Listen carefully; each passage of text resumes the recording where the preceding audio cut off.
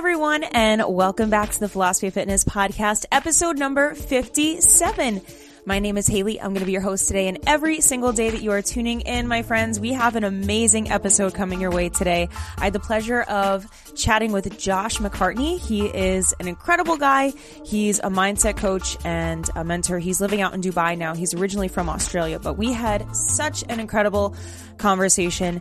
I learned so much just about how our memory works. He was really using a lot of awesome ways to kind of bring a new perspective into the mind-body connection and how we show up in the world and how we can manage our stress, how we can manage our anxiety. And it was really eye-opening. And we also have a lot in common, which is kind of cool to see. We have a pretty similar life story in a lot of ways. So I'm so excited to be bringing you this episode today, guys. If you're interested in learning about memory hacks, how you can kind of like hack your mind, how you can improve anxiety, stress in your life, how you can really start to connect with yourself, how to take your power back, especially if you're somebody that's been anxious or if you're somebody that views yourself in the light of, not remembering things well, of being bad at names. Like that's something that I really struggled with for a long time, was thinking that I wasn't good at remembering people's names. But Josh actually walked me through an amazing exercise for memory recall that I did here in my studio that kind of blew my mind. So without further ado, I'm going to stop babbling here. I am so excited for you to hear our chat. So without further ado, if you are interested, then you know what to do, my friends. Go ahead and stay tuned. All right. Hello, everyone. Welcome back to the Philosophy of Fitness podcast. Today, I am joined with Josh McCartney. Josh, welcome. Thank you very much for having me. Yeah, of course. I'm so excited to have you on. I think we've been following each other for a little while on social media, and I see a lot of the stuff that you post about like mindset and stress and confidence too. So I'm really excited to kind of pick your brain today and sort of dive into it all. Cool. Me too. I'm looking forward to the conversation. Yeah, for sure. So I guess a great place to start would be just, your background. I think a lot of people that are in this mindset space and in just like the wellness space in general usually have a pretty interesting story of what had led them to where they are or, what they've overcome. So I'm kind of curious, were you someone that really struggled with like stress and anxiety growing up? What was that like for you? Yeah, so I had a bit of an interesting upbringing, right? So when I was really young, up until I was probably about 15 years old, I was overweight. I was terrible teeth. I was bullied a lot, so I had no friends, right? I ended up doing homeschooling for a couple of years because I had like no confidence to be in school. I was just picked on all the time and I had no ability to be able to deal with that myself. And when I turned around 18 years old or something, I got my first book in the self-development realm, which was The Power of Now, as most people probably heard about. But I was too young and but I had no idea really what it meant. Like I'd be reading it and thinking, wow, I'm so switched on. I'm so intelligent because I'm reading this new book. And I had actually no clue what it meant, right? And then over the past around 12 to 13 years, I started taking every seminar that I could find, everyone that I could afford, every course that I could take online, every podcast I'd listen to, every book that I'd read. And so I've been in the self-development space for quite a long time. And I've been a performer as well, a singer for about 10 years, right? And singing, I realized it was always a selfish pursuit. I was always looking to, just be in front of people and give people that kick, that good night and to have fun, but it was never really fulfilling. And I never felt that I was living up to my potential. I never felt like I was actually really enjoying it that much. It was just something I did. And I would realize that I was out 6-7 nights a week. I was drinking pretty heavily all the time. And I'd wake up at 3 a.m. having essentially like a panic attack and anxiety attacks. And so these sort of things are things I've actually dealt with, like with the singing realm, I was doing about 12 performances a week. So I was stressed, I was overwhelmed. I had a lot of things going on. And eventually I just kind of realized I enjoyed to help people, and people would always come to me for advice about the things that I learned. So I started to, give the information that I was learning to other people. And I started to realize that lit my fire. That was the thing that like got me addicted. It was like when somebody takes the advice and changes their life, that's addictive. So I kept doing that, right? And I eventually discovered memory techniques and accelerated learning techniques. And it really helped me to connect the dots as to how memories are formed, how we create a sense of self and our identity, and how the things that we generally think we are, it actually doesn't have to be. We have a lot of labels that are thrown around these days, like you're a manic depressant or high functioning anxiety and stuff like that, where it's you get told you're that identity and then you look for information to reinforce that belief and it becomes who you are and you think that you're a victim to that circumstance. So it's kind of my mission to help people to be able to firstly improve their memory, to be able to learn new habits and new goals and new systems, but also to be able to get people to realize that they're not victim to these diagnoses. They're not victim to the identities that are put on them, right? So my background has come from zero confidence into, performing and then coaching and public speaking. And, I've developed that trait, and I didn't wake up that day. It was a long process, and I'm still in the journey. So that's kind of a bit of an overview in a nutshell. Wow. There's so much that I want to unpack with that. I think, first of all, I just want to say I have so much in common with you because I was also bullied terribly as a child. I had no friends, and I'm also a singer myself. So I feel like we have a very similar path. But it was the same thing for me. Like, I lacked confidence for such a long time. And I think something that you were kind of getting to is like, when we grow up, we have this vision of who we are, and we kind of feel like that's who we are, and we're stuck in that mindset of like, I'm a failure, I'm nobody, like I'm not worthy of anything. And then whether we realize it or not, subconsciously that can translate into our adult lives and trickle into like every area of our lives. So I think it's really interesting to kind of hear what you were saying about that, and also just how powerful labels can be too, like especially with mental disorders or like anxiety or depression, like you said, where once you identify with that, it almost becomes a core identity, factor of who you are. And like that becomes your label, that becomes you, and then you become consumed by that. So really interesting that that's kind of what your journey was like. That's crazy. Yeah, it's been a long process. Yeah, as it has for me too. I mean, it's still a journey, but I kind of, discovered like all of this self-help, even into the spiritual side of things towards the end of high school. And that was something that really helped me kind of find my confidence, even though kind of like you back then, I thought I knew so much. And in the time, I definitely did not. Like, there was so much more learning to be had. But I think just self-exploration in general too can be such a catalyst for people to kind of step into their confidence. Like, once you start to step out of that identity box, I think it's really powerful. So kind of switching gears a little bit. I know you said you're really into improving people's like memories. How has that kind of translated into your perspective of even remembering who you are? Like, do you feel like when you relive something in the past, you put yourself back in that perspective? Like, I'm kind of curious to hear what your stance is on that. Yeah, absolutely. The thing that kind of has helped me with it is recognizing how fickle memory actually is. Within the period of 1 year, at least 50% of every detail of every memory that you have shifts, and it changes, and it's altered every single time you remember it based on the new perception, the new belief that you have now, right? So every single time you relive a memory, you're reliving this story that you're telling about the memory, not necessarily the memory itself. So a lot of people, they're trying to get over traumas, they're trying to get over, the biggest problems that they've had. And it's not necessarily the memory they want to get over, it's the emotion that they're connecting and they're holding on to. So what I try and get people to do is to be able to pluck out the wisdom or the learning that can come from the memory, and to be able to change the emotion and be able to have that entire experience as something that can help other people. Because once you start to learn about memory, it's like, wow, you can actually change anything you want. And, people can implant memories into your mind to make you think that something completely unbelievable is 100% true. They do this in courtrooms where they'll, mislead a witness by asking leading questions, and they'll ask with such certainty that the witness actually believes that they are, or they did it when it's an impossible event. So yeah, it's a whole thing. Yeah. And we'll definitely dive more into it.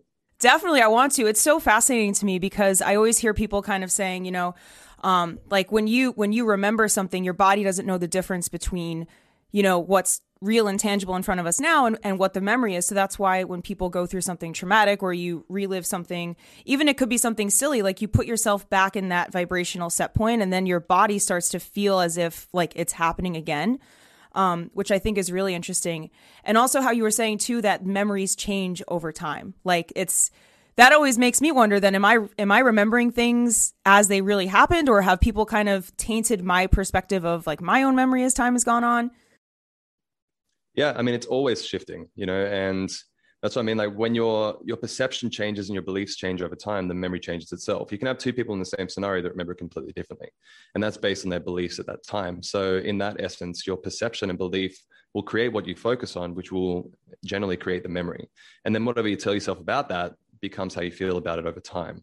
So a lot of people will have an event happen to them 6 years ago, for example. Say somebody cuts them off in traffic and they get angry, right?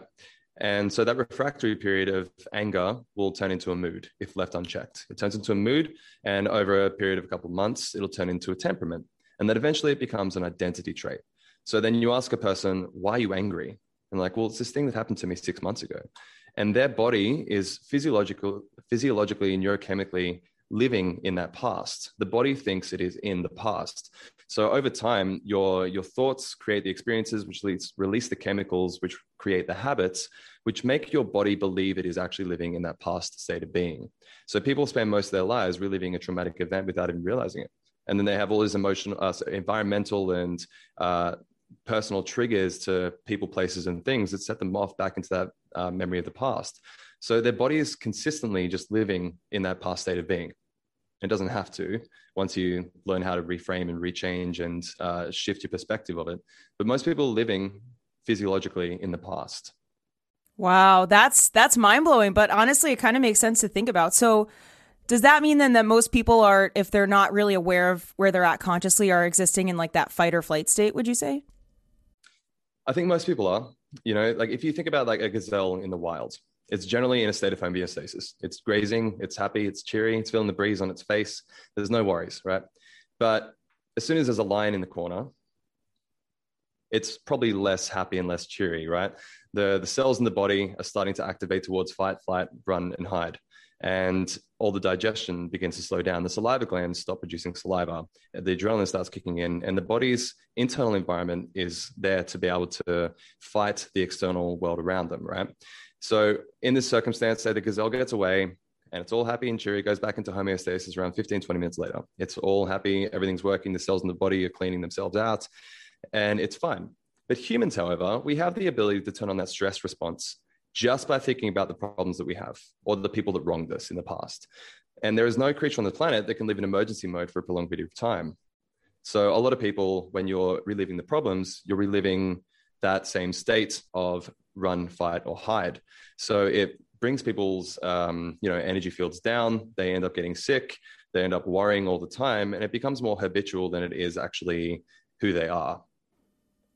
Yeah, that's really interesting. That kind of reminds me, I'm sure you have, but Dr. Joe Dispenza talks a lot about like stress addiction in Becoming Supernatural. And this totally makes me think of it. And I even know people in my life, and I'm sure people listening to this can think of people that are addicted to stress, and they don't even realize it. I know people in my life that will seek out the worst case scenario, that almost they don't get excited when something bad happens, but like they can't wait to hear the bad news, and I think it's because they've been so stuck in this cycle, like you said, for something maybe that happened 6 months ago, where it's become a part of their identity now, where I think your body is just going to do whatever it can to stay in what feels safe and familiar. So maybe for some people, it's seeking out those kinds of situations. Do you think that that's kind of happened to you before, or people you've worked with? Yeah, it definitely used to happen before I was more aware of it, and awareness is generally key.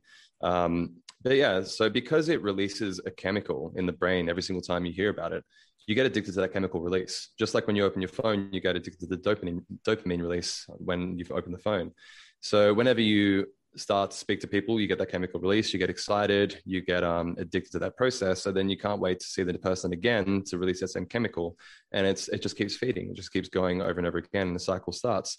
So then people speak and they're like, no, my problems are worse than yours. No, my problems are worse than yours. And that's how they actually connect. And, it's generally the easiest thing to speak about. Humans, we're asking ourselves unconsciously about 5 times a second, are we safe? That's a process that's going on in the brain. So the amygdala, the emotional control center of the brain, it's there to keep you safe, not to keep you happy. So it's still geared towards, 60,000 years ago or more, where if you're in a cave with one door, one exit, you're pretty safe. You can see what's coming in, you know where it is. But if you leave that cave, then you're potentially going to get eaten by a lion. So it would prefer to stay in the cave where it's safe, where it knows what's going on, regardless of if you're happy or not, it doesn't care. So our brains are still geared towards that, but our society at the moment, it's not geared towards that. We're trying to all be happy and cheery all the time, which isn't always going to happen. But, to be able to become aware of that is the key. And that's where like meditation and mindfulness comes into play. You don't have to call it that. Just call it awareness, just be present, just be there listening. And once you do that, the simple act of becoming present or watching emotions will take you out of that state naturally. So it's a practice, and it's an active practice that you need to be aware of consistently. But the more times you do it, the less likely you're going to get into that habitual response, so it's a practice for everybody. Yeah, I think that's a really interesting perspective to think of it from an evolutionary standpoint, because I feel like for some people that overthink things or overanalyze them, it almost just simplifies it to like, okay, why am I doing the things that I'm doing? And if you think of it in that way, it actually makes a lot more sense. And even, going off of what you said, I think awareness is so powerful. It's absolutely, transformed my life. And I'm kind of curious, like, about your journey specifically. Like, when was it for you that you decided to kind of really shift into, meditation and gaining awareness? I think I always liked the idea more than I enjoyed the process for a very long time. So I've been meditating for probably 12 years. And it's only been the last probably year that I found the meditations that actually do it for me. I was trying Headspace and, I'd be aware and I'd be focusing on the breath and stuff, but I never gained any real noticeable changes in my day-to-day life. And then I would go to yoga practices and, you focus on the breath, or you do your Shavasana. Yeah, Shavasana, I think. Yeah. That's the one. Yeah. And they'll do like a meditative thing where you focus on relaxing each part of your body and stuff. But I never found that outside of those practices, it had any benefit. And in the last probably year and a half, I found practices that have actually changed me fundamentally, and one of the main things that have actually helped me is focusing on how can I help other people? When you're focused about the problems in your life that are happening to you, when you're focused on yourself, you will likely start to think more about the problems that you have, because it's all about you. But when you use yourself as a vessel between the person outside of you of how can I help them get from where they are to where they want to be? How can I close that gap? Well, then you're thinking less about your problems and you're thinking about how can I help? When you come from a place of service and, help, you start to shift your perspective.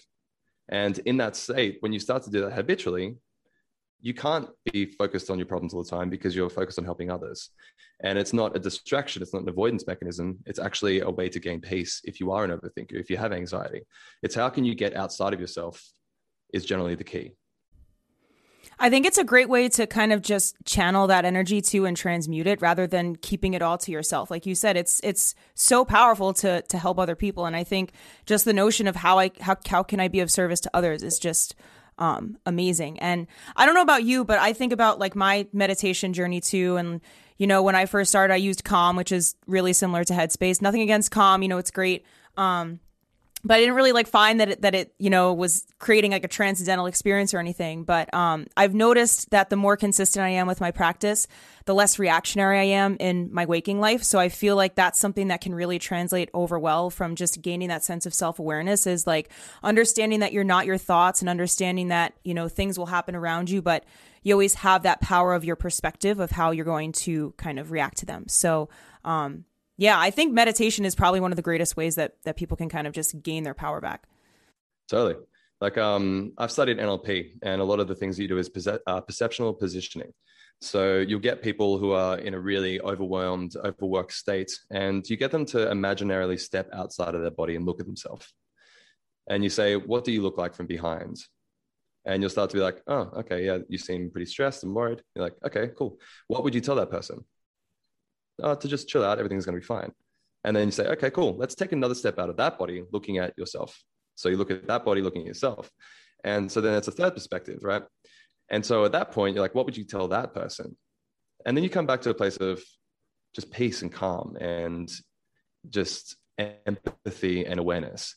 And you do it a couple of times. You might go 5, 6, 7 times, up to you. It doesn't normally take that many. But if you just do that simple act of getting outside of your body and just noticing yourself, whatever emotions you had when you were so focused on everything that's going wrong dissipate within seconds.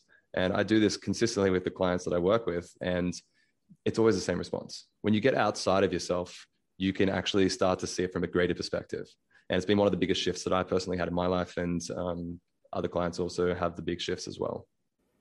I think that's such a great technique. I've actually never heard of that before, but taking that step back, I think reminds us too that some of the things that we're putting on a pedestal in our mind that seem so huge, that seem like they're the end of the world in the moment, really aren't, that big of a deal in the grand scheme of things. And I think, for some of us, it just takes literally like viewing ourselves from a step back to be like, it's okay. Am I even going to be worrying about this, like a month from now or even 6 months from now? That's something that I ask myself when I find myself getting anxious. I'm like, is this even going to matter in a week? And if it's not, then why don't we figure out a way to let it go? Yeah, I love that. Bigger time frames. Yeah, exactly. It's all the perspective. I think that perspective is just like it's so powerful with all of this, mindset stuff. But I kind of want to pick your brain a little bit about how you got interested specifically in the memory stuff, because I'm so fascinated by all of that. Cool. Any specific areas you're fascinated in? Really mainly just how, like, what we remember here in this moment, how it can actually, like, how we remember it is, changing. Like, I really feel like that's such a trippy concept of, how our body can interpret what we're remembering, how we relive that experience. And I even catch myself sometimes, like, this sounds so silly, but I could be thinking about something stupid that I did in 5th grade, and I feel that same anxiety that I felt, like, walking out of the classroom. And it's like, how is that even possible that I'm really feeling, like I'm here now in that moment again, whereas I'm not, but my body, thinks I am. Yeah. So information plus emotion creates a memory, essentially. It helps to form a memory. So you can remember an experience based on how much you felt about it. So when you think about the experience, you can remember the emotion better than the details, right? The brain isn't supposed to remember everything with high amounts of accuracy. It's supposed to think, that's a lion and it could kill me. Not how many hairs or strands of fur are on the lion's mane. What was the little speck on its face? It's not designed to remember that high amount of accuracy. It's supposed to be like the gist of the situation, like, that's bad, get away. And the same thing is still happening now, right? So if you weren't focused right now on the color of my shirt and me telling you to remember the color of my shirt in 3 days from now, you probably wouldn't, right? But now that you've brought your attention towards that specific detail, then your brain's going to pay more attention, and the level of attention that you pay tells the brain what to focus on and what to remember. So whatever you focus on in any moment is what you're going to remember from that situation. So if you're in an argument with somebody and all you're focused on is, how can I catch them out, as opposed to, what are they trying to say to me? You've got 2 potential focus points in one conversation, but whatever you're focused on is going to be what you're going to find in that situation and what you're going to remember later. So depending on what you focus on in any moment is going to depend and create the memory that you're trying to remember. And attention is the basic ingredient to the memory process. So before encoding and storage and retrieval and memory words come into play, it's based on attention. Okay. So back on your first question, how did I get interested in it? It was several years ago. Actually, let's take it a little bit further back. I used to listen to Tim Ferriss all the time. If anyone doesn't know who that is, 4-Hour Workweek, 4-Hour Chef, Tools of Titans, amazing author, podcaster, accelerated learner, biohacker, amazing guy. And I remember listening to him, and he was talking about how he moved to Japan when he was young, couldn't speak a word of Japanese, sucked at Spanish, but he found a piece of paper in a library, and it had all the hiragana, katakana on one sheet of paper that's accepted in newspapers and magazines. He's like, holy S word. That's Japanese on one page. Okay, holy shit, that's Japanese on one page. And so it matters what you learn, and you can find certain ways to accelerate the process. You find the 20% that's going to get you 80% of the results. And that was that one sheet of paper for him. So I heard about it probably 7-8 years ago. And then a friend of mine, probably 4 years ago now, was like, hey man, let's take this memory training course. Let's see how it goes. And like, maybe we can end up teaching it to people in the future. And we took it and got completely obsessed by it. We couldn't figure out why these techniques hadn't been more readily accessible to the general public and why it wasn't taught in schools, because you think the prerequisite to learning would be learning how to learn and how to remember information. So you can spend less time studying so that you can actually spend more time enjoying your life and hanging out with friends and like doing the things you actually want to do. And there are simple processes that do work for people. It's same frameworks, same techniques that work for everybody, because it works the way that the brain was fundamentally designed to do. The brain isn't designed to be able to work out the mathematics of a black hole. It's designed to hunt mammoths and find and forage for berries. Or if you're vegan, then it's there to hang out with mammoths and hunt for berries. So it wasn't designed to do all these things that we tricked it to do. So when you learn how to use the way that the brain naturally remembers and you put that into systems, it works. And regardless if you have things like ADHD or aphantasia, where you don't have the mind's eye or something, it still works because it's the same way that the brain is designed to do so, right? We're supposed to be able to remember where the water hole is so that we can find water. We're supposed to be able to remember where the lion's den is so that we don't, die. remember what the difference between a poisonous berry and a healthy berry looks like. So the picture. And then we're supposed to be able to tell our tribe, don't go that way because the lions will kill you. So that's a story. And stories also helped us to bond and connect as people.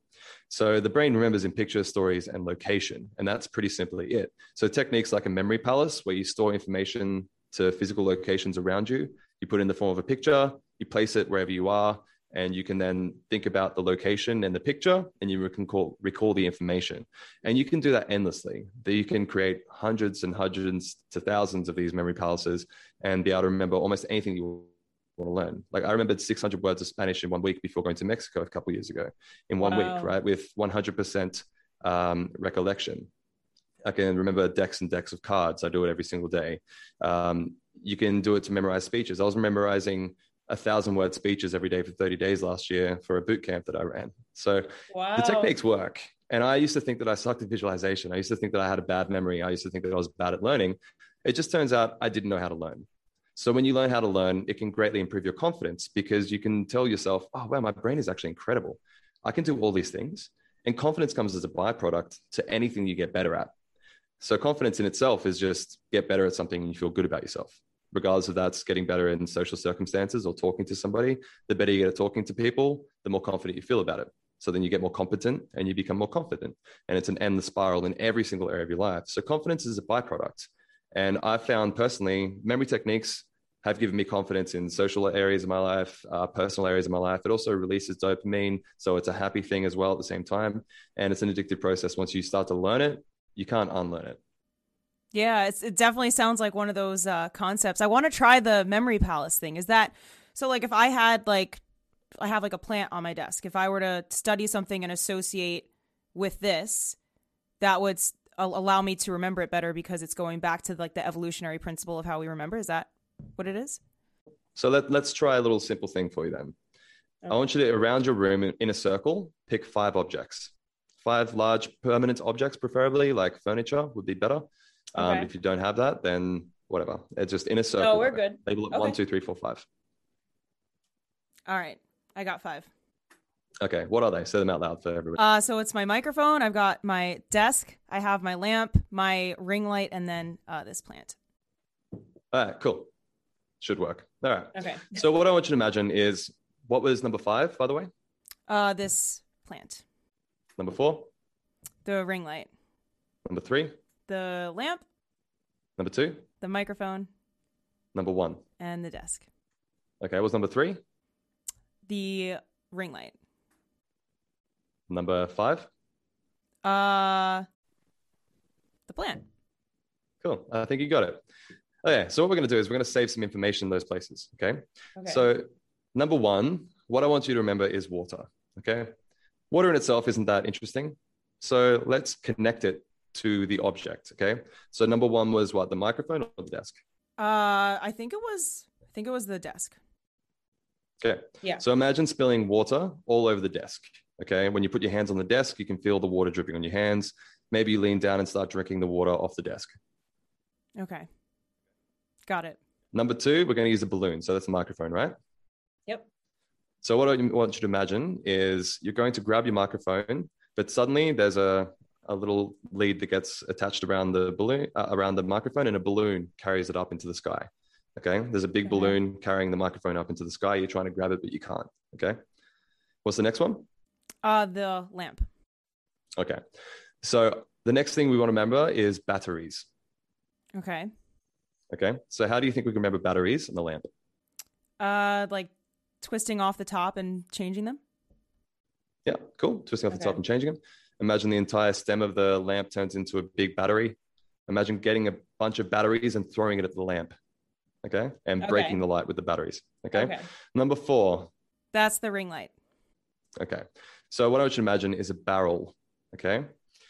So what we're going to do is, Donkey Kong, like throwing barrels. Yeah.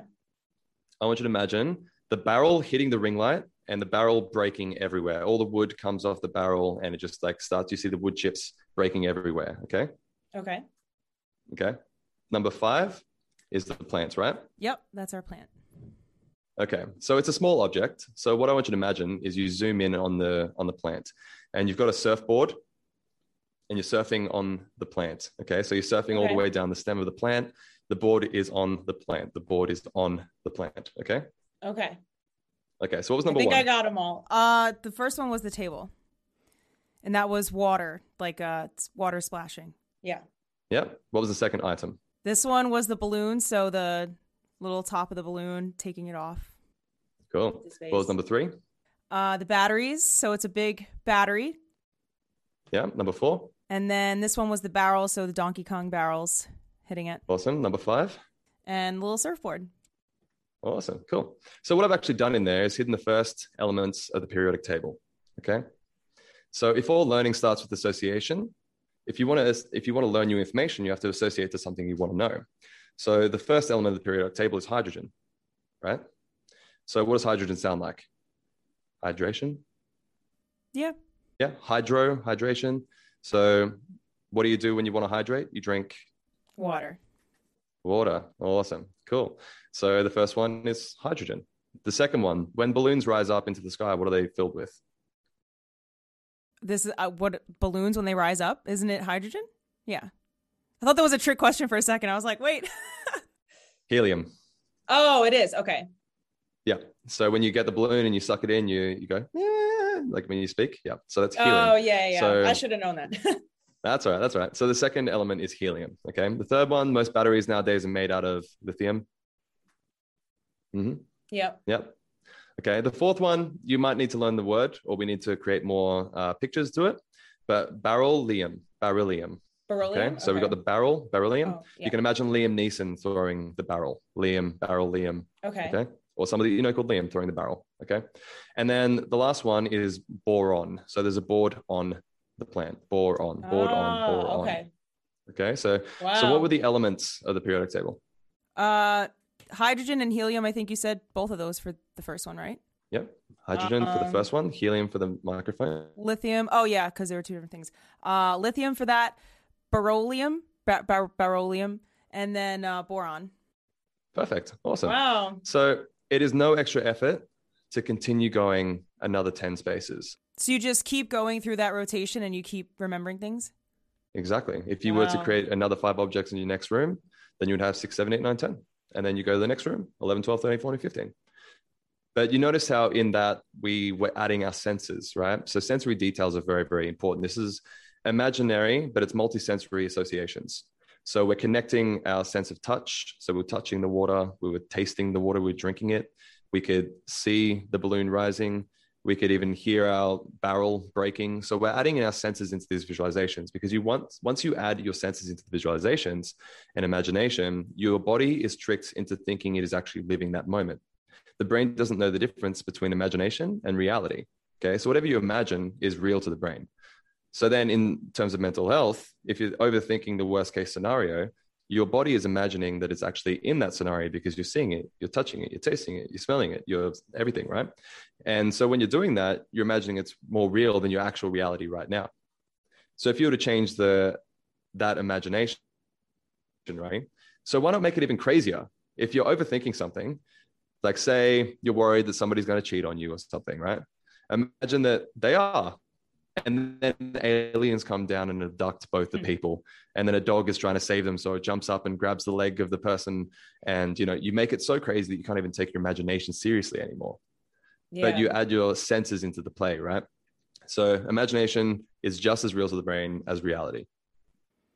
Yeah, that was so, honestly, I feel like that technique would have saved me a lot of time for like memorizing speeches, even in school, or like, honestly, anything, like any terms. That would have saved me so much time. I remember cramming for finals weeks, just like staring at sheets of paper, not, having any way to really process it. But like thinking about it from a sensory, perspective, I think is so refreshing to hear. I really haven't like heard anybody else like give that perspective, at least for remembering things, which I think is awesome. And also, like you said, imagining things to the point where they seem absurd, I think is also a great way for people to kind of get around any anxiety that they might have about a situation. Like if you have like a fear of rejection, or if you're afraid about something not going the way you want it to, like imagine the worst case scenario and then take it even further. Like what a great idea, because then it's just so ridiculous that your body's like, this is insane. Like this is a joke. Let's bring it back to the present moment. And then the best part about that is it permanently changes the memory to that association. So you make it so crazy that you can't take it seriously. So next time you think about it, you remember the craziness and you can't think about it seriously anymore. Yeah, that's so powerful. Wow. Huge perspective switch. Like, and that's, I think, the main theme with like so much of this stuff is how much power we have, in our perspective. And I'm just wondering, how long did it take for you to kind of really sort of hone in all of this stuff? Was it like a really slow process, or did it all kind of stem from the self-awareness, then it went into the memory? Like, how long was that journey for you? Yeah, so I was doing self-development for a long time. I'd studied NLP and CBT and stuff like that before. But memory connected the dots for me. It allowed me to understand how and why it works, and it explained it properly to me in a way that I could experience as well. But it was a slow process. In terms of learning the techniques, it's actually really fast. Like you'll see huge changes in people from the first session. Okay. I have people that think they suck with numbers. I had this client who's a big director of a big company over the Middle East and North Africa region. She thought she sucked with numbers, couldn't remember 4 numbers, right? Within 2 sessions over 1 week, she was remembering her entire P&L statement, which is 230 digits in different orders, different rows, different columns, different percentages, and different totals, just from one technique. Wow. Oh my goodness. But you can get good at it very quickly, right? If you're taught the right way to do it, handheld through it, but you can, even the basics, you can learn to help you very quickly. I would generally give people, say, 4 sessions, and they'll be very, very, very good at it, right? They generally need 2, but 4 sessions, they're great. If they want to really implement and integrate into their brain, I get them to practice a little bit longer. Habits can take long times to form, and, getting into a lifestyle and an actual thing that's just habitual, that can take a little bit longer. But in general, you can get very good at training in a couple of weeks. For me, because I wanted to start learning how to teach it, that takes longer. Yeah. Understanding all the reasoning, having multiple explanations to be able to connect to that person, and being able to use different techniques when it doesn't work for one person, and changing it and personalizing it, that takes longer. So I was studying 4 to 7 hours every single day for probably a year and a half or something. Wow. Crazy to be able to teach it in a way that people can understand very clearly and effectively. But in terms of just learning memory techniques, you can do it very quickly. Yeah, I think that's so cool to know that, things can just click and resonate if they're just like explained to us in a different way, or if we just see them from a different perspective. And something else that I'm thinking about now is, you said that woman had said, "Oh, I'm terrible with numbers." Like, for me, I think a big part of what holds us back is how we identify ourselves. Like, people that say like, "I'm terrible with names." And that's something that I'm trying not to do anymore, because I always used to say, "Oh, I'm so bad at names." Like, when I would introduce myself to someone, I would say, "I suck at names. I'm sorry. Like, I'm the worst." But then I'm like, wait a minute. I'm honestly setting the point for myself and reiterating to myself that I am terrible with names. So I'm furthering, me not being able to remember names, because I'm believing it and I'm reliving it over and over again. So do you think that a big part of that too is just kind of talking yourself out of the box that you've maybe put yourself in?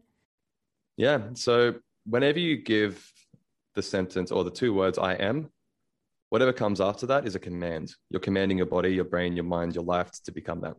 So I suck at numbers. Well, my brain's going to be like, okay, cool. I suck at numbers. And then it's going to further find more information, because now you turn on your reticular activating system to search for ways that you suck at numbers. Whenever you tell your brain, "Hey, why do I suck?" It'll be like, "Here's 10 results as to why you suck." But if you say, "Hey, how could I be good at remembering names?" And it'll be like, "Oh, well, you could do these things." And you practice it, and then eventually you become that. So whatever you tell yourself, whatever belief you have about yourself, creates your experience. And if you want to change beliefs, you need to find a new piece of evidence to the contrary. So you need to start picking holes in that belief. So if you start saying, "I'm bad at numbers," but then you have an experience of being good at it, well, then you're starting to question your own beliefs, and you're starting to change your beliefs. But it starts to come from, do I actually believe that I'm bad at numbers, or have I just said it a few times or a lot of times? Yeah. It's almost like an inverse relationship. Like, if, like, that woman, for example, like, she went in with that belief, but then she did the workshop and she was like, wait a minute, I'm actually not bad at this. And it's almost like the story that you're telling yourself about yourself becomes falsified through you, trying to change it, or even doing the smallest thing that challenges it. Yeah. Change the story or change your life.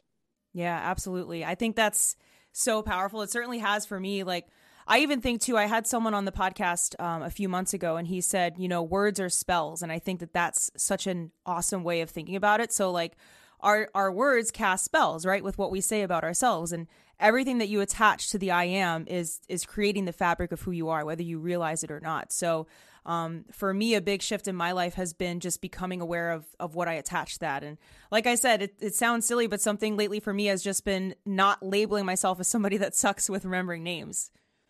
I'm trying to like get out of that. I just encourage people to be aware of the words they use, because every single word you use has a certain meaning attached to it. So if you say this is the worst thing that's ever happened to me, well, then you've limited yourself to a pretty shitty life. Yeah. But if you change that to this is inconvenient, you've changed the entire tone. You've changed the entire gear that you just put into that scenario, right? This is the worst thing that's ever happened to me, or this is slightly inconvenient, but I can get over this. One is something that you can actually pursue. The other thing is a dead end, and you can't possibly get past it. So shifting the meaning and being aware of the words that you use is actually very, very important, because every single word that you use has a meaning. So if I can encourage anybody to do anything, it'd be to just for a day, think about the words you use. Do they actually mean what they mean? Is your intent something else, but using a different word? Because the word will create your experience as well. So just be aware of the words that you use, and whatever comes after that will create your reality. Yeah, that's huge. Every word, carries a vibration. And I even think about it, from how you frame things too, of like, rather than viewing any negative experience, or if you want to call it that, like a setback or a road bump, rather than viewing it as a failure, view it as a lesson or like an opportunity to kind of seek something else. And that's something that I try to do now, is rather than saying, oh, I failed at this, like this fell apart, this is like a disaster. Like, no, okay, maybe it wasn't meant for me. Maybe there's a hidden lesson here that I just need to give myself a little bit of patience and time to see in hindsight. And 9 times out of 10, the things that I've thought were the most horrible failures in my life, like the worst breakups, whatever, have actually led me to major realizations just about myself and life in general. So even just reframing like that perspective of what you might perceive to be a failure at first. Yeah, I like to think, how is the worst experience that's happened to me the best experience that's happened to me? Like me growing up overweight, inability to speak, no friends, has led me to the obsession to be able to help others today. Going through the worst breakups that I've had allowed me to realize what I will and will not tolerate in myself and in the other person. So then it improves the quality of your future relationships. Every single bad experience is just going to repeat until you learn the pattern and break the pattern. So how's the worst experience that's ever happened to you secretly the best?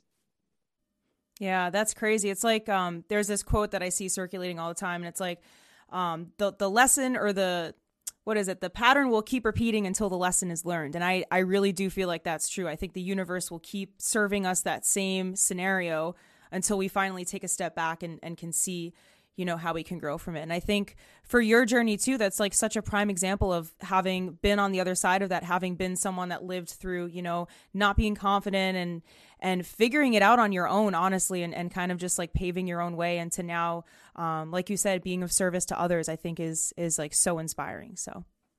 Thank you. Yeah. I wouldn't say that it's all been alone. There's always been people that have nudged me in certain directions, but I went through my process and my journey, and everyone else is as well. So I just, check out the people that are around you and what value are you adding to them and what value are they adding to you? Why are you with the people that you're with? Is it just out of obligation or comfort, security, or is it to grow and both benefit each other? So for me, it's always been, I've always kind of deliberately tried to be around people that inspire me in some way. And I think that for me has been one of the biggest, positive steps that I've ever taken. I think that's huge too. They even say, you're the product of the 6 people that you surround yourself with. And if you're surrounded by people that are constantly negative, addicted to stress, in a low vibration, you could be doing the best you can, but if you're tapping into their energy and their set point, you're really not going to be able to go to that whole next level. And I think that who you surround yourself with really does, have an effect on what you're able to do and how you're able to show up. Yeah, like we have mirror neurons that are there to act and mimic and imitate the people around us. So the more time you spend with people, the more you realize that you start to mimic the way they smile or the way they laugh or the words they use. So over time, you literally become the people you're around. Yeah, which is a trippy thought, by the way. I even I see it in my own life. I'm like, people that I know that date each other start to have the same like micro expressions or like mannerisms, or even just friends. It's like, whoa, when did that happen? Like, yeah, and it's back to evolutionary, right? Like if you don't fit in to the people around you in your tribe back in the days before electricity and there was actually lions and stuff waiting for you, if you didn't fit into a tribe and you're alone, your chances of survival are pretty low, right? So you would have to adapt to the people around you so that you could follow their rules and actually belong before today's society where it's just, social influences and stuff like that, where we don't think about. Before, it was actual survival mechanisms.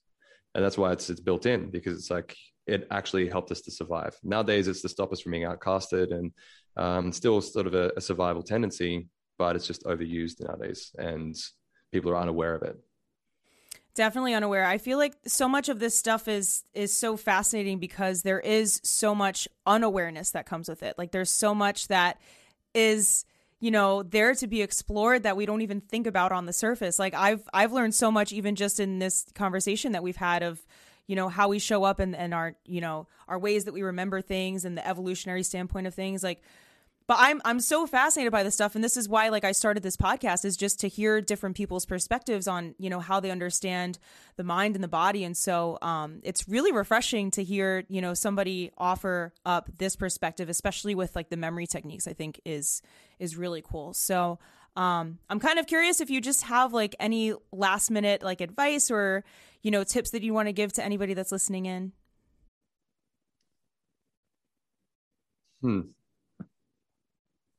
I need a moment just to think about it, really. Always be curious would be my answer. I find the progress that I've had is based on my curiosity towards life. I would be in situations I would find boring, but I'd always ask myself, what can I find in this situation? When you learn to ask better questions, you'll get better results in your life. Your brain works in question and answer, by the way. And if you just ask yourself, does it? Well, then there's your answer. Yeah. Right. So it's literally a conversation is a question and an answer. A story is an answer to a preceding question. And so whenever you're asking a question, depending on the way that you ask it, will change the brain's purpose, I guess. So whatever situation you're in, learn to ask a better question. What can I take from this scenario? What am I learning from this? How can I apply this information? Why must I use this information? And how can I better myself for the next conversation? How can I learn to have this to make this information interesting? Once you start asking better questions and starting to reframe it into curiosity and have a burning curiosity for life, stuff just gets interesting. You'll start to notice that you'll be a more interesting person as well. So that would be kind of my last minute thoughts. That's great advice, to just always be seeking. I think to always want to learn more and to know more and to understand more. We never reach a full limit of okay, I know it all. I'm good. I don't need any more, experience. I don't need any more lessons. Be open to receiving new knowledge, be open to hearing different people's perspectives, I think too, is probably just good from a mental standpoint too, to just hear somebody else's standpoint. But I think that's great advice, just to be curious. There's so much knowledge to be had. There's so much to be sought after. If you just give yourself a chance to dive into it, you'll notice that your mind starts to expand more too. And I don't know if it improves your IQ point if you, read a bunch or somehow learn a bunch of new skills, but I'm sure it can't hurt. I'm sure it does, though, for sure. Once your brain learns anything new, it can't go back to the same way it was. So yeah. Cool. Well, I guess I'll just kind of leave it up to you now. Where, what are you up to now? Where can people find you if they want to, work with you? Yeah. So depends on what platform you have. On TikTok, it's Memory Coach. Pretty simple, straightforward. On Instagram, it's Josh McCartney Official. Those are kind of the two main ones. I'm just coming up with a free 7-day memory training course for everybody that wants to download it. So it's the link in my bio. Just sign up. It'll be delivered to you. But those are kind of the main things. I've also got a podcast. So you can listen to more stuff, all things memory related. And if you're in Dubai or anywhere close, I'll be doing workshops and online workshops and webinars and stuff in the future. So just watch this space, I guess. Yeah, cool. Well, Josh, this was such an enlightening conversation. I feel like I learned so much just about how the mind works, which was really cool. So thank you so much for coming on. Guys, if you're listening to this, I'm going to leave his links on the on the screen if you're watching, and I'll leave them all in the description as well. So you guys can go ahead and follow him. Check him out. Check out his, his TikTok, his Instagram. Again, that 7-day free course sounds amazing. So definitely check that out too if you guys are looking to improve your memory. But yeah, thank you so much. Thank you.